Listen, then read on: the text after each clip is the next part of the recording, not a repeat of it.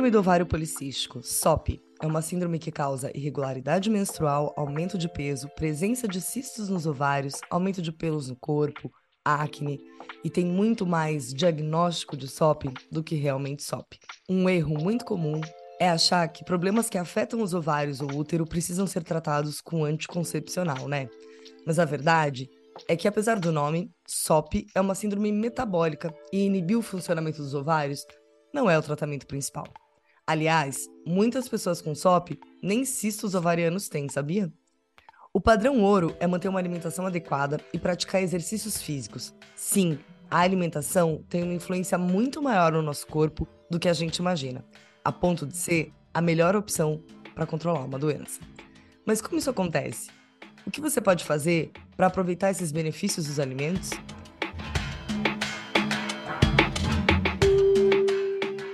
Eu me chamo Tassiana Fortunati, comunicóloga, diretora audiovisual, terapeuta educadora menstrual, e esse é Podcast Eu Menstruo, conversas abertas sobre menstruação que vai muito além de fertilidade e sangue. E eu me chamo Carolina Pinhol, biomédica, especialista em reprodução, doutoranda em biologia celular e educadora no Ser Íntimo. O podcast Eu Menstruo existe para educar sobre menstruação e dar visibilidade a ela. E para a gente continuar levando essas informações para cada vez mais pessoas, você também pode contribuir com qualquer valor no Apoia-se. Um Pix para podcasteumenstruo@gmail.com. E atenção, se você conhece algum grupo que precisa de educação menstrual, seja conhecimento do ciclo, influência das suas alterações na rotina e saúde, questões sociais, tudo que esse assunto contempla, chama a gente no e-mail ou redes sociais, @eu.menstruo, e vamos fortalecer nossa comunidade. Para o episódio de hoje, vamos falar sobre SOP e alimentação. Convidamos Daniela Eberli, nutricionista especializada em síndrome dos ovários policísticos. Trabalha como nutrição afetiva e acolhedora, onde mulheres com SOP possuem tratamento verdadeiro, integrativo, efetivo e acolhedor, sem o sofrimento de dietas restritivas e sem sentido ou de condutas desatualizadas. E também criadora de conteúdo no Instagram, @nutri.da.sop. Seja muito bem-vinda, Dani. Ai, muito obrigada. Eu tô tão feliz com esse convite. Sério, quando chegou a mensagem de vocês lá no Instagram, eu pensei, não, agora eu atingi outros níveis, porque era realmente uma grande vontade, um grande desejo, um sonho estar aqui falando sobre algo que eu faço, né? Então, falar sobre SOP e menstruação é muito importante. Eu estou muito feliz. Acho que a Tassi começou falando maravilhosamente bem. Tem muito mais diagnóstico de SOP do que SOP realmente, propriamente dita. SOP não significa cistos nos ovários, então anticoncepcional não é a melhor forma deste tratamento, né? Para este tratamento acontecer. Então, eu acho que hoje esse podcast vai estar poderoso, né? Vai ter muita informação boa para a mulher com SOP, porque esse é o principal ponto. O principal problema da mulher com SOP é a desinformação dela realmente não saber o que é SOP, o que a SOP causa, qual é realmente o melhor tratamento para ela, porque o principal ali, que é o médico que vai dar esse diagnóstico para ela, porque ele é o único que vai realmente poder fazer isso, é o médico, o ginecologista, endocrinologista, ele muitas vezes dá informações tão básicas e soltas, perdidas, que de fato a mulher fica sem informação e o que ela leva dessa consulta é o verdadeiro para ela. Então, eu acho que hoje a gente vai estar falando sobre um assunto muito importante mesmo. Eu sempre falo que eu gosto mais da palavra consultante do que paciente por isso, porque a gente tem uma cultura de ir ao médico e receber aquela informação e tomá-la como verdade. E, na verdade, o médico é um especialista num assunto, tanto é, por exemplo, quando você faz uma consulta com um amigo de TI, porque ele entende muito de TI e você não, o médico está nesse mesmo lugar, o profissional de saúde está nesse mesmo lugar da gente consultar, né? A gente fez um episódio do quadro Papo com a Gene, todo dedicado à SOP. Quem não ouviu, convido a ouvir. A gente fala bastante do diagnóstico, por que tem tanto erro de diagnóstico, que passa ali um pouco pela conduta médica, né? De olhar para essa pessoa e só no olho, baseado nessas informações de peso-pelo, presumir que é SOP e bater o martelo que é SOP e tratar com anticoncepcional. Então, convido vocês depois a ouvir esse episódio para destrinchar um pouco mais pela perspectiva da ginecologia, como que acontece esse diagnóstico e por que a gente tem tanta falha, né? Tão mais gente que acha que tem SOP do que verdadeiramente tem. Agora, na tua perspectiva, Dani, por que que anticoncepcional não trata SOP? E aí, antes de você responder, eu já vou fazer um parênteses aqui para quem está chegando nesse podcast agora. Eu, Tassiana, desconheço em 7 anos de estudos menstrualísticos algo que anticoncepcional cure, tá? Mas quero ouvir da Dani na perspectiva dela, por que que não trata? Bom, exatamente como você começou lá falando, né? A SOP, ela é uma desordem metabólica e hormonal. Esse nome, né? Síndrome dos ovários policísticos, às vezes me dá uma certa raiva, assim, porque o ovário policístico dá a entender de que o problema está no ovário. E o problema não está no ovário, nem sempre que tem cistos, né? O problema é uma desordem hormonal que começa desde da primeira. Desde a primeira liberação hormonal que acontece aqui no cérebro, né? Com a liberação do LH, do FSH. Então, para a gente não falar tantos termos técnicos assim, que eu não gosto de usar um nutricionês, mas a desregulação ela começa lá na primeira liberação hormonal. É ali que começa. Então, o anticoncepcional, o que que ele vai fazer? Ele vai te dar uma carga hormonal estável. Ele é uma carga, porque ali tem sempre a mesma carga hormonal dentro daquele comprimido. Então, é normal que você vá se sentir um pouco mais estável também, que os sintomas fiquem estáveis, mas ele não vai estar tratando. E do meu ponto de vista, ponto de vista nutricional, para mim a pior parte do anticoncepcional é que ele, na verdade, pode piorar a SOP. A gente tem estudos recentes falando que, na verdade, esse anticoncepcional, ele acaba produzindo uma maior insulina, então aumenta a insulina. Se eu aumento esse hormônio insulina, que ele é responsável por fazer o equilíbrio do açúcar no nosso sangue, eu aumento também a produção hormonal de testosterona, eu aumento a desregulação de LH, que é esse hormônio luteinizante, então um hormônio de fase lútea do nosso ciclo. Um hormônio FSH diminui, então esse hormônio que produz e estimula a produção dos folículos lá na fase folicular do ciclo diminui. Então, não tem como tratar a SOP usando anticoncepcional. Não tem como engravidar usando anticoncepcional até um certo ponto e falar, ok, agora eu vou para as tentativas. Isso até certo ponto é muito perigoso. Então, para mim, o anticoncepcional ele realmente não trata a SOP por esses motivos, né? Por ele apenas dar uma carga hormonal estável, mas por ficar estimulando essa produção de insulina e fazendo a mulher ter resistência à insulina, ganhando peso realmente.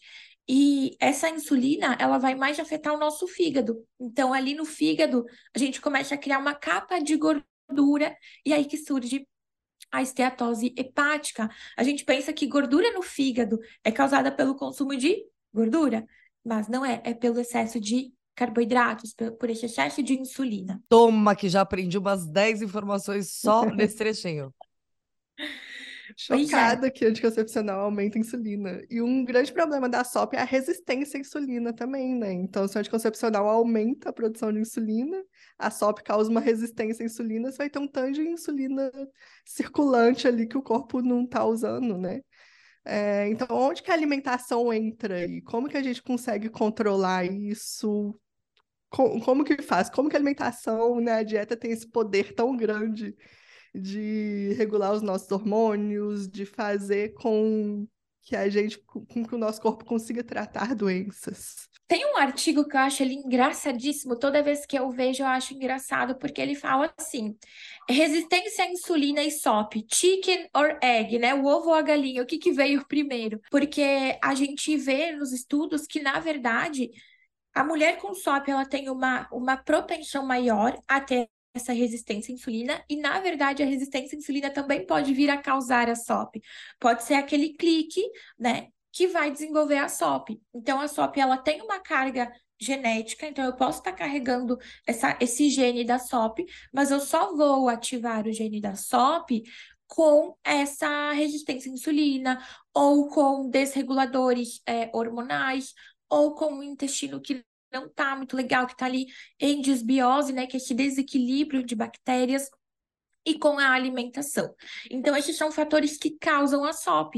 Logo, para tratar a SOP, esses também são fatores que a gente precisa olhar e cuidar, né? Focar neles para o tratamento. Então, você falou regulação hormonal. É exatamente isso. A SOP, ela precisa de regulação hormonal. E para a gente fazer isso através da alimentação, o primeiro ponto é esse. Cuidar dessa resistência à insulina, prevenir ou tratar se ela já estiver ali, né? Então, para a gente fazer isso, eu sempre brinco que é importante o equilíbrio de carboidratos, né? Então, o que que é esse equilíbrio de carboidratos? É eu excluir carboidratos da minha alimentação? É fazer low carb? Não, bem longe disso. Eu, inclusive, corro da low carb, não acredito que a low carb seja essa melhor estratégia para a mulher com SOP. O equilíbrio de carboidratos vai ser essa melhor estratégia, tanto inicial como de manutenção desse tratamento. Então, aqui no meio, dependendo do objetivo, né, da paciente, se é engravidar, se é tratar os sintomas, tem estratégias que a gente vai fazer, mas o equilíbrio de carboidratos é a chave. E o que que é de fato esse equilíbrio de carboidratos? Em todas as refeições, café da manhã, seu lanche da manhã, almoço, lanche da tarde, jantar, você ter sim o carboidrato ali, mas junto com esse carboidrato tem que ter proteína, eu tenho que ter uma fonte, uma porção de proteína, uma fonte, uma porção de gordura, tá? E de fibras, nutrientes. Então, esse é a maior lógica para esse equilíbrio de carboidratos. É eu sempre estar acompanhando o carboidrato de proteína, gordura, fibras, porque é isso que vai, de fato, melhorar a forma com que a gente faz esse açúcar chegar no sangue. Às vezes é difícil falar sobre resistência à insulina e SOP sem ter uma lâmina explicativa, né? Mas é exatamente isso. Toda vez que a gente se alimenta, chega um... vamos supor aqui que a gente está comendo um pão, tá? Café da manhã comendo um pão com manteiga, um pãozinho na chapa com manteiga. Aqui eu tenho uma fonte de carboidrato e um pouquinho de gordura dessa manteiga. Tô mastigando esse pão, eu vou engolir esse pão, ele vai passar aqui pelo nosso esôfago, vai chegar no estômago, onde vai ser envolvido pelos líquidos do estômago. Do estômago, ele já vai sair mais quebradinho, né? Naquele formato de bolo mesmo, né? O bem juntinho, bem pastosinho, para o nosso intestino delgado, aonde esse alimento ele vai terminar de ser digerido. Então, o carboidrato no final da sua digestão vira apenas glicose, açúcar. Então, do intestino, essa glicose, esse açúcar vai direto para a nossa corrente sanguínea. Então, se eu comi só pão, eu comi só o carboidrato, vai chegar uma grande quantidade de açúcar no sangue. E só açúcar. Se eu repito isso várias e várias vezes ao longo do dia e das semanas, onde eu tenho mais carboidrato do que outros nutrientes, o meu corpo começa a ficar resistente à absorção desse açúcar. Esse açúcar, quando ele chega no sangue, ele pode ir para dois lugares: ou dentro da célula, para gerar energia. Então, para a gente estar aqui falando umas com as outras, a gente precisa dessa energia. Então, o carboidrato é importante. Se eu não vou usar esse carboidrato agora, a insulina leva lá para o fígado.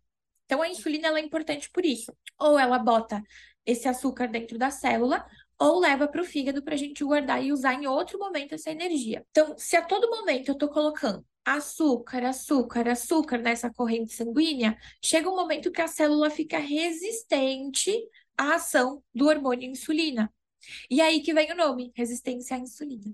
E isso gera um ciclo vicioso, porque você, quanto mais carboidratos come, menos energia recebe, mas o corpo entende que você não recebeu essa energia. Então, você sente mais fome. Então, mais fome de carboidratos você vai ter, mais cansada você se sente, com sono, sem disposição.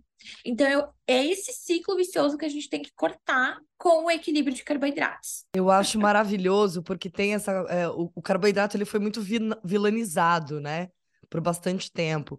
E a gente sabe que existem tipos diferentes de carboidrato, né? E quando a gente começa a estudar ciclo menstrual, eu, quando, né, tava começando a aprofundar nisso e vendo os casos de amenorreia, lembro que me deparei num dos livros com uma história assim de que um casal hétero estavam praticando atividade física juntos, fazendo o mesmo treino e fazendo a mesma alimentação, que é uma alimentação e um treino muito voltados para a fisiologia dada como masculina, né?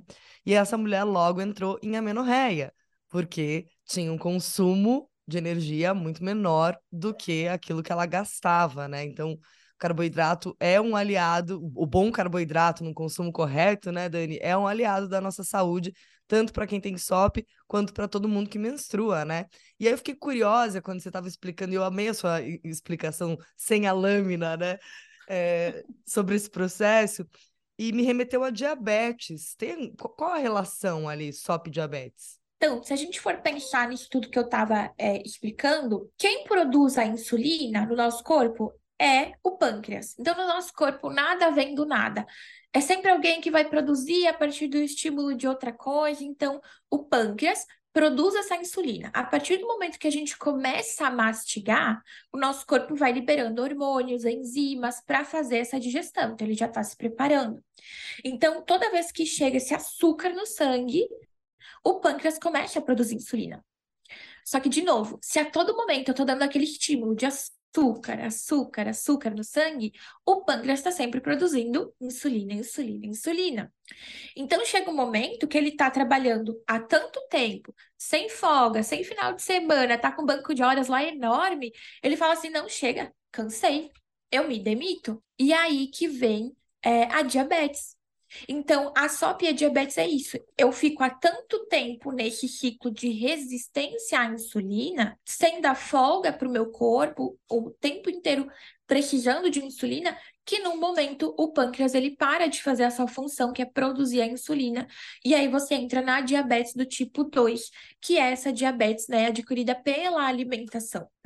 Nossa, e isso eu acho que é uma coisa muito pouco falada também, né? Eu vi essa relação de SOP com diabetes quando eu fui pesquisar para fazer o roteiro desse episódio, fui ir atrás, porque é uma coisa que eu nunca tinha ouvido falar, assim. Quando a gente pensa em carboidratos, né, nisso que você estava falando, o consumo de doces, né, que são carboidratos de altíssimo índice glicêmico, tem que ser muito mais controlado, né? Uma pessoa que tem SOP, por causa disso. Ou então é só colocar uma proteína ali e fazer junto de uma refeição. Como que é essa organização, assim, da alimentação da pessoa? Quando a gente fala, até você falou, ai, controlado, a gente tem uma questão na SOP que muito pouco se olha, que é a parte da relação com a comida, da relação com o corpo, de como a mulher com SOP se enxerga, e de ansiedade, depressão. Então, a SOP, a gente vê só isso: cistos, ovários, excesso de pelos, acne, excesso de peso, só isso, e para aqui. Mas existe, né, aquele iceberg embaixo bem grande, que é exatamente isso. Então, muitas vezes, na maioria das vezes, 99% das pacientes chegam com essa relação de eu como doce no lanche da manhã, eu como doce depois do almoço, eu como doce à tarde, 6 horas eu tenho muita vontade de comer doces novamente, né? Então, o tempo inteiro ela tem estímulo de comer doce. Como que eu vou chegar para ela e falar assim, a partir de agora você vai comer 20 gramas de chocolate por dia e era isso, beijo, tchau, até a próxima. Não tem como, né? Porque se eu fizer isso, eu posso estar ativando um gatilho comportamental, eu posso estar ativando um gatilho de compulsão, eu posso fazer ela vir a ter, né, esse sentimento de culpa, de comer em excesso. Então, eu gosto muito de olhar para cada pessoa e aí sim fazer as delimitações e fazer as combinações. Mas uma coisa que sempre entra nos planos alimentares é o chocolate após o almoço, que vai ser o melhor horário para a gente comer, porque de fato é onde a gente mais vai ter folhas, legumes, a gente vai ter, na maioria das vezes, dois tipos de proteína, né? A proteína animal, para quem come carnes e ovos, e a proteína vegetal, que é o feijão, a lentilha, o grão de bico. Então, o chocolate após o almoço é o melhor horário. E aí, nos outros horários, a gente pode brincar com receitas, com cacau, então usar esse sabor doce, sem ser naquela versão barrinha de chocolate, né? Então, eu costumo fazer isso. Fica a dica para todas nós que temos ou não SOP, né, gente? Vamos comer nosso chocolatinho depois do almoço. Exatamente, já absorvi para mim também essa informação. Nesse podcast, todo dia a gente leva um negócio para casa, né, Carol? Uma informação pra gente aqui, assim, pro nosso consumo. Eu tenho algumas amigas que têm diagnóstico de SOP, que a gente já foi, já cutucou, já provocou. Eu sempre pergunto quais exames os médicos fizeram para chegar nesse diagnóstico de SOP. E algumas delas têm vontade de gestar. E a gente ficou ouvindo aí que SOP é um impeditivo para a gestação. Mas não é exatamente assim, né, Dani? Exato, porque é aquele ponto, regulação hormonal. Com regulação hormonal, a gente consegue sim ter um positivo natural, que é o que as minhas pacientes falam, eu quero um positivo natural, porque a médica falou que eu precisaria tomar hormônios de indução ou fazer FIV, enfim, que são procedimentos super invasivos, né? Então, assim, são procedimentos que a gente pode sim recorrer quando realmente dentro de um período não houve esse positivo, né? Então, sim, eles são importantes, mas quando a gente tem uma paciente com exames descontrolados, com sintomas, se eu fizer essa regulação hormonal e tratar isso, eu consigo esse positivo de forma natural. Quando você estava falando antes sobre a menorreia, né, que é nesse estudo, a mulher que consumiu poucos carboidratos acabou entrando em amenorreia, aconteceu algo muito parecido com uma paciente que veio me procurar. Ela e o marido trabalham com atividade física, personal, academia, e ela tinha uma massa corporal baixíssima, ali em 12, 10% de gordura corporal. E aí, no primeiro momento, o objetivo dela era menstruar, ela não menstruava, não menstruava, não menstruava, e eu fui fazendo a minha linha de raciocínio básica. Comecei fazendo uso de chás, equilíbrio de carboidratos, depois eu fui fazendo um ciclo de sementes, apliquei um protocolo mais de detox, de regulação hormonal e nada dessa menstruação descer. Aí eu falei pra ela, me traz uma bioimpedância, me traz uma avaliação de composição corporal, né, pra gente olhar. E aí eu olhei e ali 12%, 10% de gordura. Eu falei, não, tá aqui. A explicação tá aqui. Vamos diminuir a carga dessa atividade física, aumentar esse consumo de gordura, de carboidratos. E assim, em 30 dias ela menstruou. É surreal, né? É surreal. A gente fala o tratamento de Uhum. amenorreia de atleta é exatamente esse, é uma leve diminuição da carga e aumento de consumo de energia, né? Exatamente. Não só de Então, atleta, né? De qualquer pessoa que passe por isso, né? sim, exatamente, que tenha, né, essa carga maior de atividade física e menor gordura corporal. Então, para esse positivo acontecer, a gente vai precisar regular os hormônios, diminuir a insulina, né, aumentar ácido fólico, porque muitas vezes o ácido fólico ele está muito baixo, geralmente baixo em exames de mulheres com SOP, pelo baixo consumo de folhas verdes, né?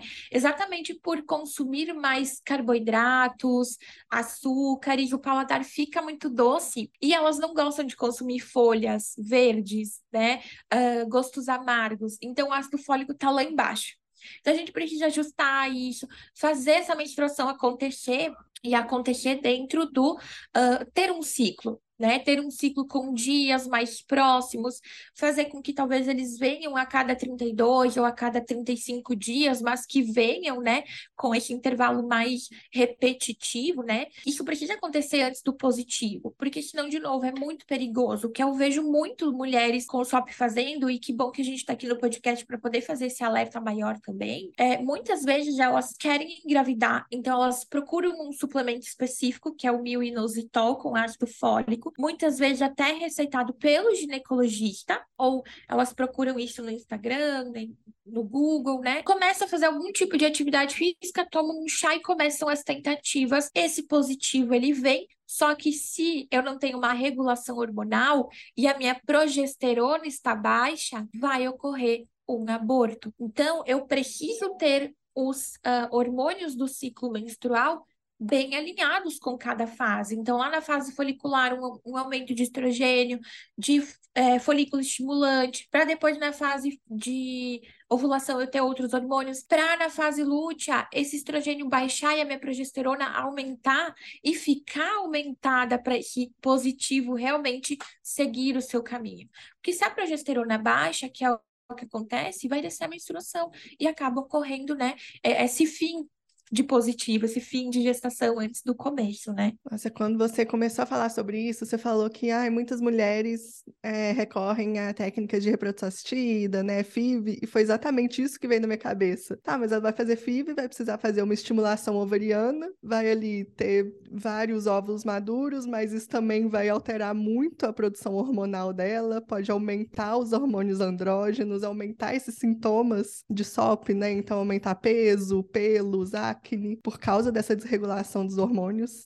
E nem tinha passado na minha cabeça essa questão de aumentar um risco de aborto, né?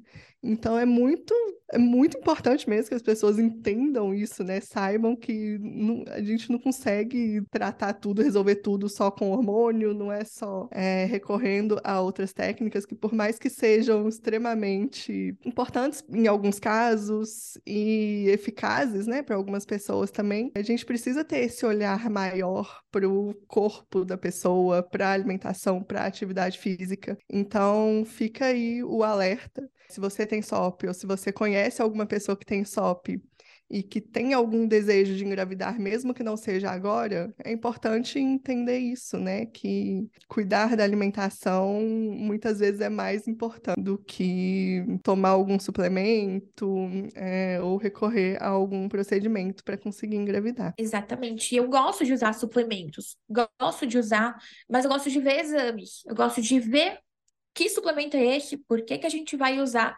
Inclusive, as pacientes que me trazem exames, elas sempre falam: Nossa, eu nunca vi ninguém olhando meus exames assim, ninguém nunca me explicou. Sempre fala: Ai, tá ruim, tá bom, toma isso, toma aquilo e tchau, né? Então, eu gosto muito mesmo de usar suplementação, mas saber por que que eu tô usando. Eu não vou no escuro, eu preciso de informação, né?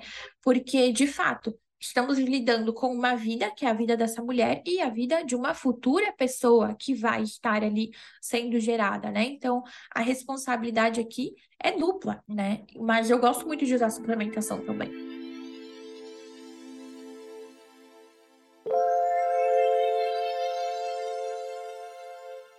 Então, nosso episódio está chegando ao fim. Muito obrigada, Dani. Eu amei o papo, aprendi demais. Com certeza vai abrir muito a cabeça de muitas pessoas que estão escutando. Espero que isso consiga chegar em muitas pessoas e as pessoas consigam ter esse entendimento, esse aprendizado, porque a gente precisa muito começar a disseminar mais essas informações. E também exaltar a alimentação, né? A gente sempre fala aqui em vários episódios a importância da alimentação para regular o ciclo menstrual, para a gente ter hormônios. Tem uma produtora de conteúdo que eu sigo, que ela fala sobre o ciclo menstrual, ela usa um termo que eu gosto muito, que ela fala: você precisa fazer isso para ter hormônios mais felizes.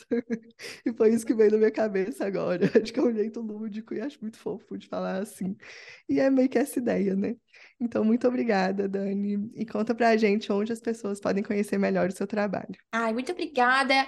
Eu, de novo, tô feliz demais de estar aqui, de poder estar aqui com você, de falar sobre SOP, sobre menstruação. E vou usar essa dos hormônios felizes também. Adorei, exatamente, a alimentação, o estilo de vida é hoje o padrão ouro que a gente tem do tratamento da SOP. E para quem quiser conhecer mais de como é essa alimentação, para quem quiser realmente ter esse olhar voltado para si, esse olhar individualizado para suas necessidades, para os seus objetivos, pode me seguir lá no Instagram, @nutri.da.sop, né?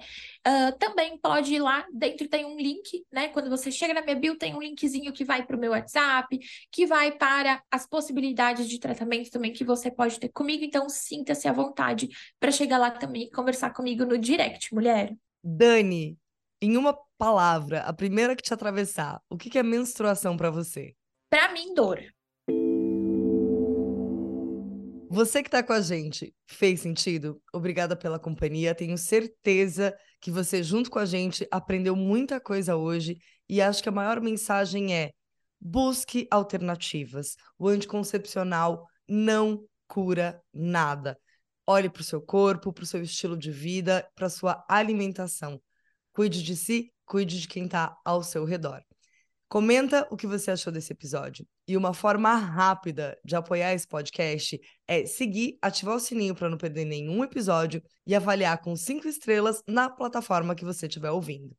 O episódio está disponível no Spotify, Deezer, Castbox, YouTube e na nossa casa-site eumenstruo.com. Você pode seguir todas as nossas novidades por lá também. Eu me chamo Tassiana e eu menstruo. Eu me chamo Carolina e eu menstruo. Eu me chamo Daniela e eu não menstruo. Esse foi o podcast Eu Menstruo, mas a conversa não acaba aqui. Ela continua no @eu.menstruo nas redes sociais. Se você ficou com alguma dúvida ou quer compartilhar uma experiência com a gente, manda texto, manda áudio no oi@eumenstruo.com. Beijo grande!